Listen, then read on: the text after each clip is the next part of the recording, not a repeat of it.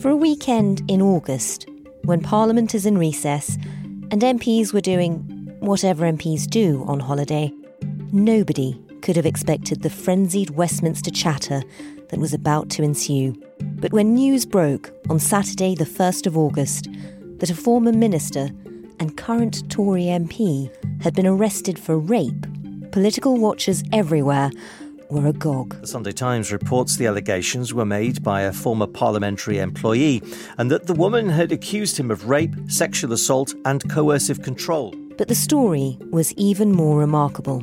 As the Times had reported a week earlier, the woman who made the complaint to the police had already reported this MP's behaviour to the Chief Whip. Now, there are also reports that the Tory party Chief Whip, Mark Spencer, had been aware of allegations and had spoken to the victim. So who are the Whips? They have a reputation as the shadowy brokers of backroom deals, the keepers of secrets. What do the Whips do behind the scenes? And why didn't they do more in this case? You're listening to Stories of Our Times from The Times and The Sunday Times. I'm Manveen Rana. Today, inside the Whip's office.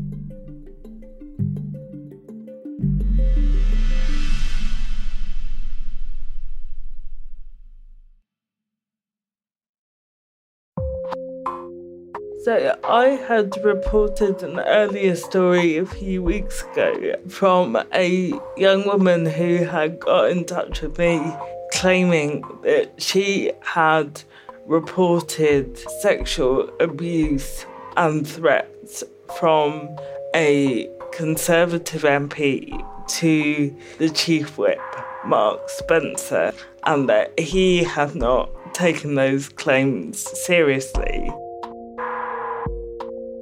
His office denied this, and they communicated that he had not understood or believed that she had made any kind of claim of assault to him. And his office also said that Mark Spencer recommended that she contact the appropriate authorities. Esther Webber lives and breathes politics as the Times Red Box reporter. She first broke this story in the last week of July, before the MP had been arrested. Her story raised important questions about the role of the Whips, the people tasked with keeping MPs in line and increasingly dealing with issues around bullying and abuse within the corridors of Westminster.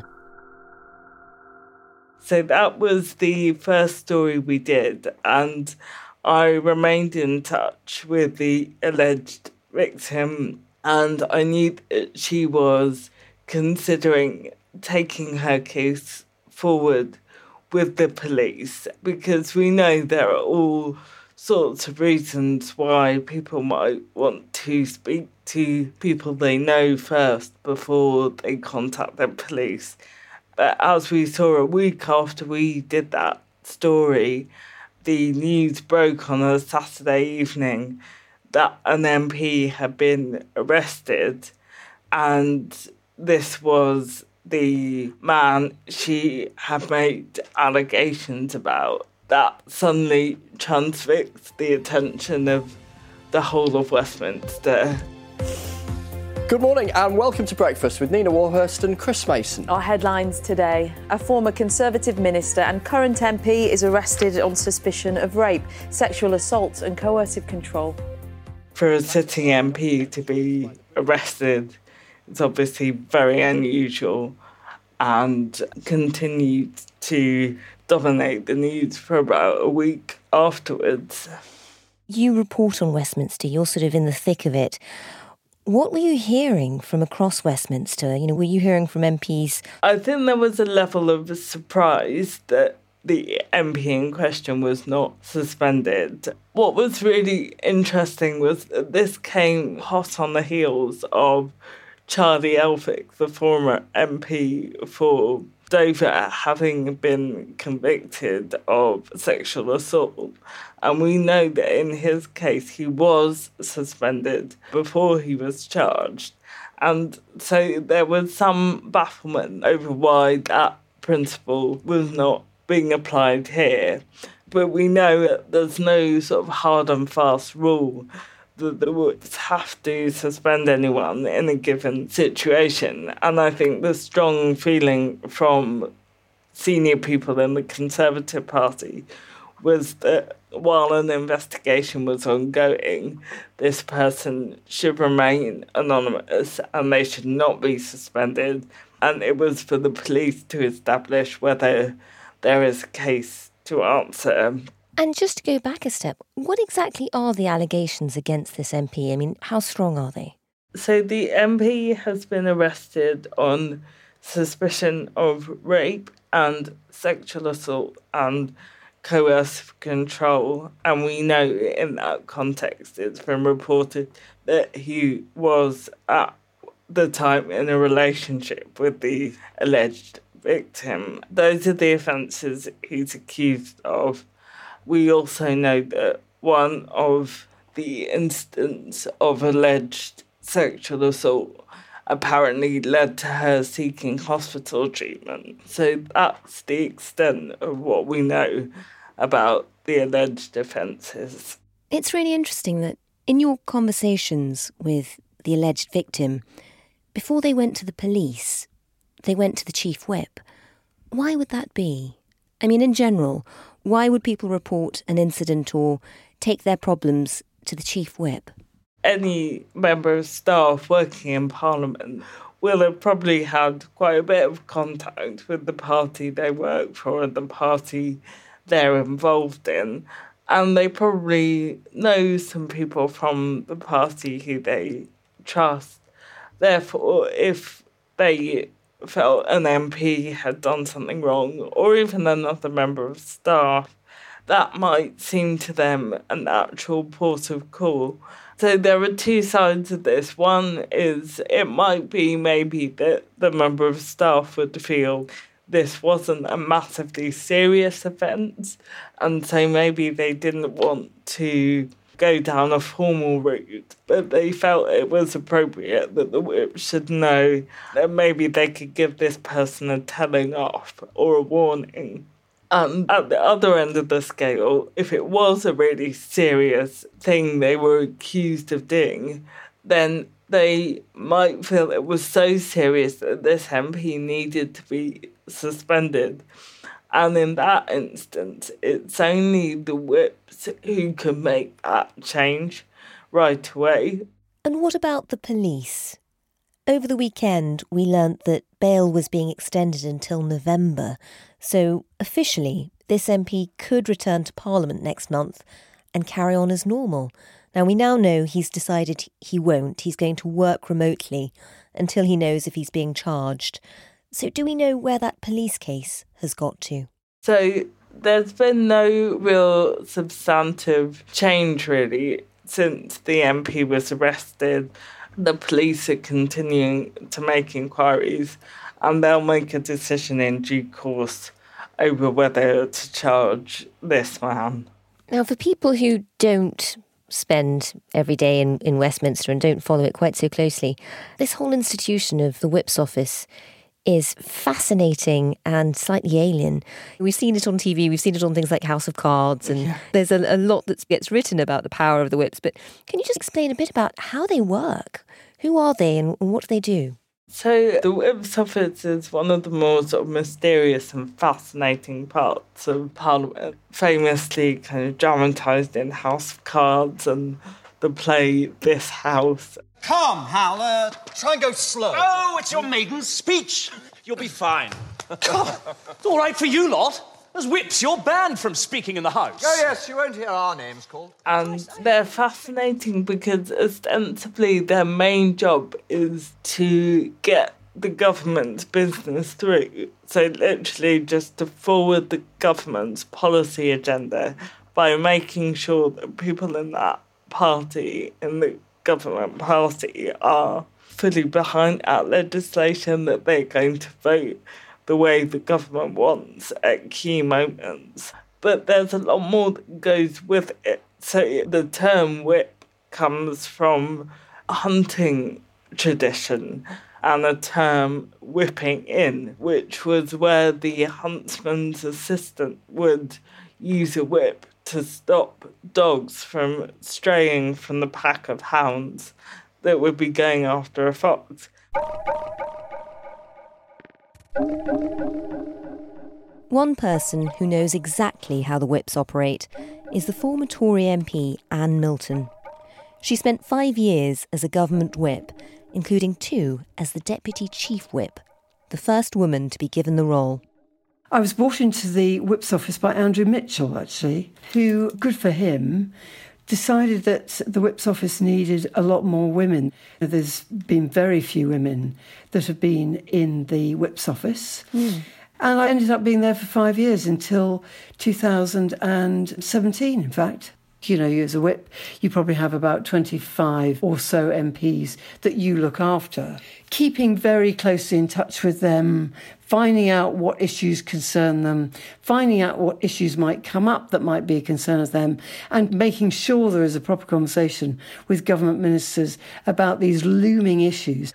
And that is really key, I think, to understanding what they do, because it's about keeping the party together, so keeping it behind the legislation of the day, but also kind of keeping an eye on any reasons why that might not be happening, any kind of political factions that are forming within the party, or any reasons why an MP might be unhappy in their job and feel like they want to take it out on the government. And that also applies to their personal life. There's nothing really off limits for the whips. They have to know everything that's going on with every MP in their party. And because they also have this almost pastoral role of looking after their MPs if they're unhappy, but also holding them to account to an extent and keeping them in line if they're not maintaining the standards of conduct which they should be. It's unlike any other workplace, really, isn't it? The idea that nothing in your private life is off limits to the whip's office. And it's interesting that you say that they're there to sort of keep people in line, to get the business of government through, to get things done, to keep people still voting for the government. Certainly from the TV portrayals and things, it seems almost as if they're more powerful than the cabinet. They seem to have a very powerful position. They have a lot of licence, but it's still the case that their authority comes from the top. They are interpreting the kind of will of Number 10 and the Prime Minister. And we can see that in the ethos of the Whip's office has existed at different times. So under David Cameron in the coalition years, there was what you might call more of a professionalisation of the Whip's office, as it's been described to me. So there were more women who came into the Whip's office, which has traditionally been a very male environment, although there have been very senior whips who are women before that.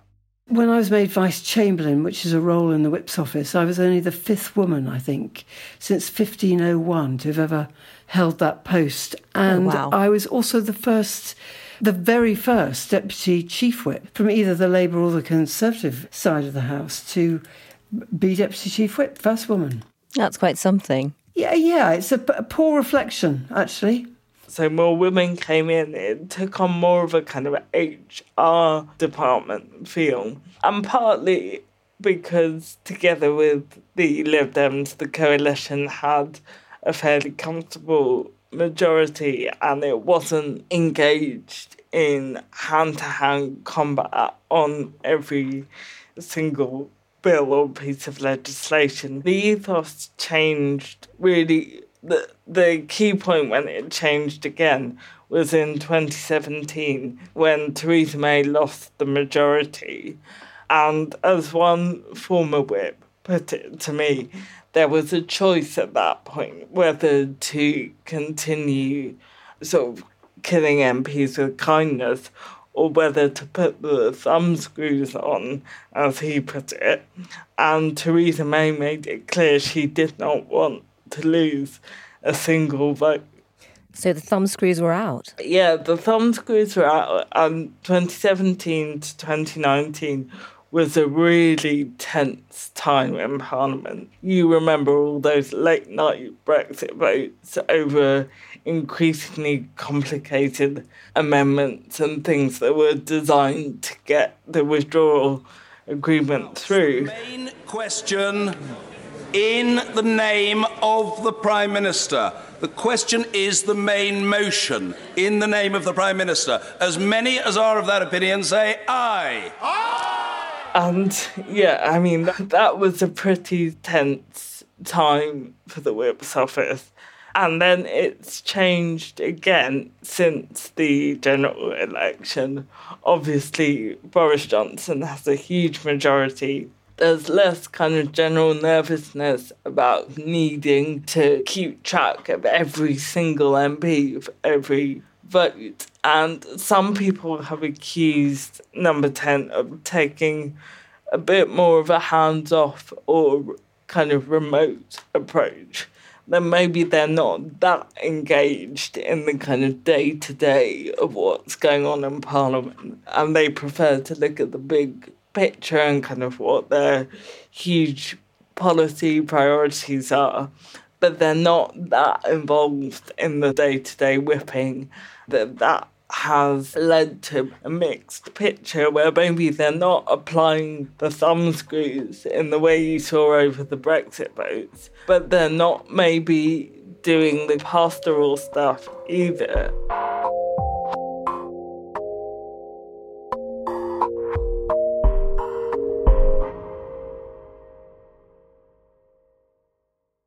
Tell us a bit more about those methods. So the killing with kindness versus the thumbscrews. I mean, there were always great stories about, I think, Gavin Williamson, the Education Secretary before, when he was Chief Whip, famously had a tarantula on his desk. I mean, how is it that they influence people and make people act in the way they want? Oh, the legends are men being grabbed between the legs. You're kidding? Oh, no. There are lots of stories around and information about people's adulterous relationships being released to the press if they didn't support the government. But these go back a long way. And I certainly wouldn't have allowed any of that to go on. Well, there are lots of stories ranging in accuracy. The stereotype, I guess, is the kind of House of Cards, Francis Urquhart thing of a little black book that the Whip keeps. Well, yes, a couple of leaks are all very well, but it takes more than that. A big scandal, perhaps. A political scandal. Or a scandal about something people rarely understand. Sex. Or money. Actually using misdemeanours or foibles of certain MPs to effectively blackmail them into behaving the way the government wants. So that's the kind of extreme stereotype. I remember saying to one Whip, by doing what you're intending to do, you might win the vote tonight, but that is not sustainable. It might lose you votes further down the line. What you want to produce is a party, a group of MPs that try to be loyal and will always be loyal if they can, but you have to allow them the room to air their constituency concerns as well. And so I always used to describe it as being a cross between being a union shop steward and a government lackey. And Gavin Williamson is obviously nodding to that tradition when he kept a tarantula Cronus in his office as Chief Whip. That kind of slightly dark side. I'd say what is probably more routine. There's a story from the late Conservative MP Alan Clark in his diaries where I think he's a junior minister at the time, but there's some big vote coming up where he has some doubts about whether he's going to toe the line. And he's having a chat with one of the whips and he asks the whip, how are you going to convince people? What's your strategy for making people vote with the government? And the whip says, by offering them your job does something up about it. It's also a system of patronage and favours, and you can be in favour or out of favour. Out of favour might not be extreme as the Francis Urquharts of this world, like leaking details of your private life to the newspaper, but it might be that you're put on a really boring bill committee for 18 months or something like that. There are many ways of ruining your life. Yeah, these are the kinds of techniques which are used to keep people on the straight and narrow.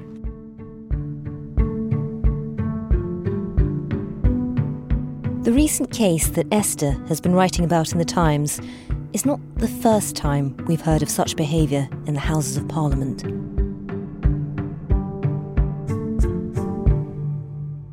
So there was a big moment in 2017 after the Me Too allegations about Harvey Weinstein, and that spread to Westminster.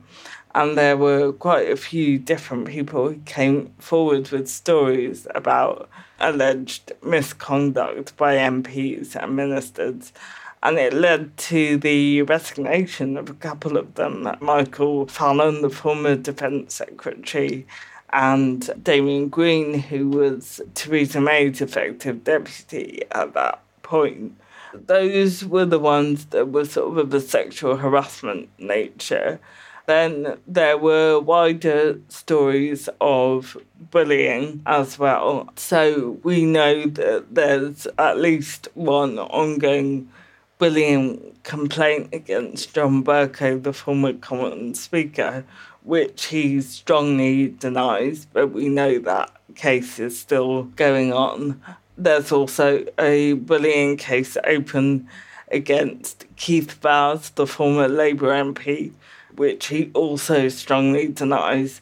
But the current system allows members of staff to pursue complaints against any current or former MP. We know that the complaint system has opened 100 investigations since it was set up in 2018. Wow. And those are all going through at the moment. The Independent Complaints and Grievance Scheme is Parliament's mechanism for handling complaints of bullying, harassment or sexual misconduct. It was launched in July 2018 in recognition of the lack of a normal HR process for staff and members of both Houses of Parliament. What we haven't seen is a positive resolution to any of those in public yet. And that's a really interesting point, because there are some cases that may not ever be made public because of the need to protect certain people involved and their confidentiality. But we can expect there will be some to be resolved in public. And that will be a really important moment, I think, because then members of staff and MPs will hopefully see the system working and have a bit more faith in it as a route to go to if they feel they've been mistreated. While you were a whip, were you also in regular contact with other members of staff? Recently we've heard about bullying scandals and other scandals in Parliament, and it does seem like there's almost an HR role for the whip's office. Was that the case when you were around? Always has been the case, because if you have, say, 300 MPs as members of your party, they will have the, usual a range of problems that any workforce does. Divorce, marital problems, problems with alcohol, problems over childcare, you name it, they have those problems. It was always done a bit by the whip's office. As Deputy Chief Whip, I felt we needed to do more. And so it was as Deputy Chief Whip that I started to get a huge increase in the number of concerns that came to me. Maybe it's because I was the first female Deputy Chief Whip.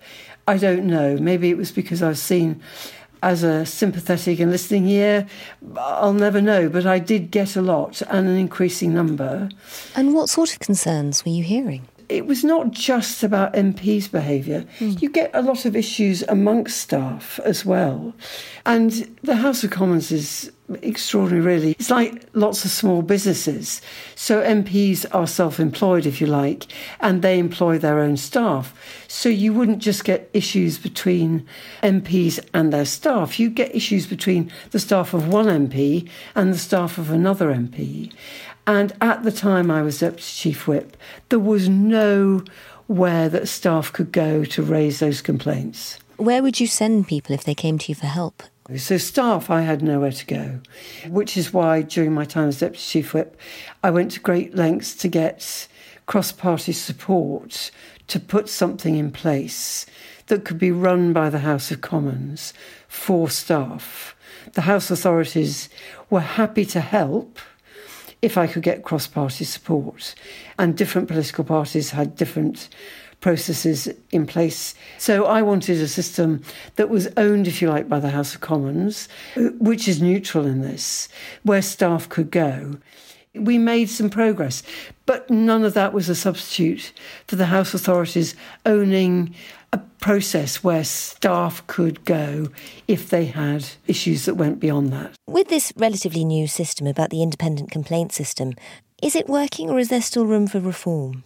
I think, as I mentioned, a lot will rest on whether we see more positive outcomes or whether we see any cases resolved by the system. And I think that should hopefully create more faith in the system and an understanding of how it works. And I think the other reform that people are calling for now in the wake of this case of the arrested MP is over and above the independent system, that political parties should consider making their systems of whipping more transparent, so to actually spell out what would lead to an MP being suspended.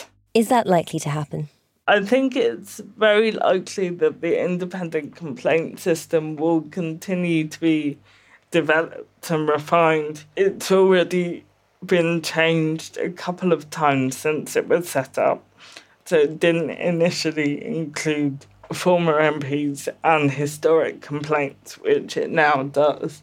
So I think the independent complaint system will continue to be developed.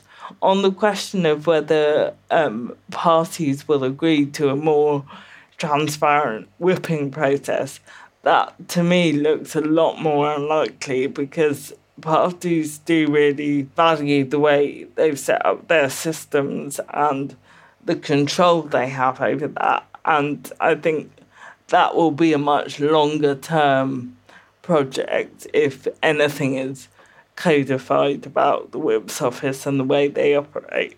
Is there something about Parliament which just makes it quite a toxic culture for bullying and for harassment? I think any big organisation, and you can look at a lot of the other professions, I think have their fair share of issues in respect to harassment, bullying, inappropriate sexual behaviour. I think there are factors about the House of Commons that make it more toxic. There is alcohol on sale on site, which I don't think helps. It sits late into the evening sometimes, which doesn't help. And MPs live this rather odd life. Not all of them, but many of them, spending the week in London away from family and friends and children. And I think that actually adds to the atmosphere being quite toxic. Some MPs are also, I think, quite lonely living in London. I heard Jess Phillips describe it as being like a cruise ship. It's one way of describing it. I don't think many people would think it was as much fun as a cruise ship.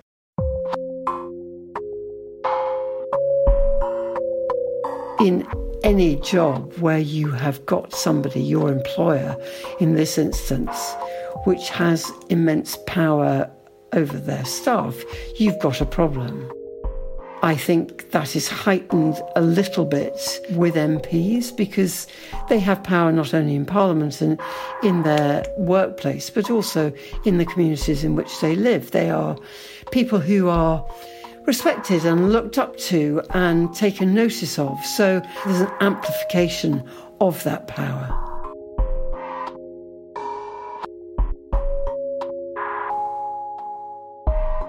As someone who works in Westminster and sees this, certainly outside of COVID times, sees this day in, day out, what would you like to see change about the Whip's office if it was up to you? It is easy to be sort of dejected about the way MPs behave when you're reporting on the stuff that goes wrong. People tell you the horror stories, hardly any of which make it into the papers. But you have to remember that that is still a minority of MPs, and nobody gets kind of credit for good behaviour, which is probably as it should be. I mean, we should expect our MPs to treat their staff with dignity and respect. So, yeah, it can be a depressing picture. But I am hopeful. Already we've had a completely new system introduced over the past 2 years. Without a doubt, it could work faster, and it needs to be seen to be delivering results. But yes, I am optimistic about the way that develops. And I'm also optimistic about change in the Whip's office. I don't think it will be immediate or easy, but I think past examples of supportive and encouraging behaviour from the Whips towards staff is something that should be championed, and hopefully something that Whips will aspire to in their jobs, even if that isn't always reported. If somebody comes forward with a complaint, then something always must be done. The correct advice must be given to the victim. It's not complicated. It's if you think that criminal activity has taken place, you must go to the police and appropriate support supplied to that victim. Even when I was in the Whip's office, there was counselling available for people who came forward. We now have an independent process. The person who comes forward must be signposted to that process. But support must be in place. And I think with all these things, it's not just about what you did, it's about what you were seen to have done. These things must be taken seriously, and political parties must take them seriously.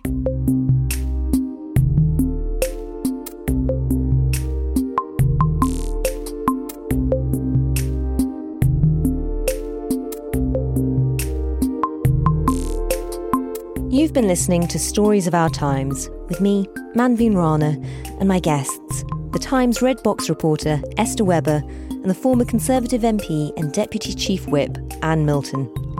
You can read more of Esther's work at thetimes.co.uk or in print, or by subscribing to the Times Red Box email. For more detailed political insights from the Times, you might also want to consider taking out a digital subscription. You can log on to thetimes.co.uk/subscribe to find out more. The producer today was Edward Drummond. The executive producer is Poppy Damon. Sound design was by Carla Patella. Music by Breakmaster Cylinder and Ketzer. If you get a chance, please do leave us a review. Let us know what you think of the podcast. You can find us on Apple Podcasts, Spotify, Acast, and now we're available on the Times Radio app, along with all the other podcasts from the Times. To download the app, search for Times Radio in the App Store. See you tomorrow.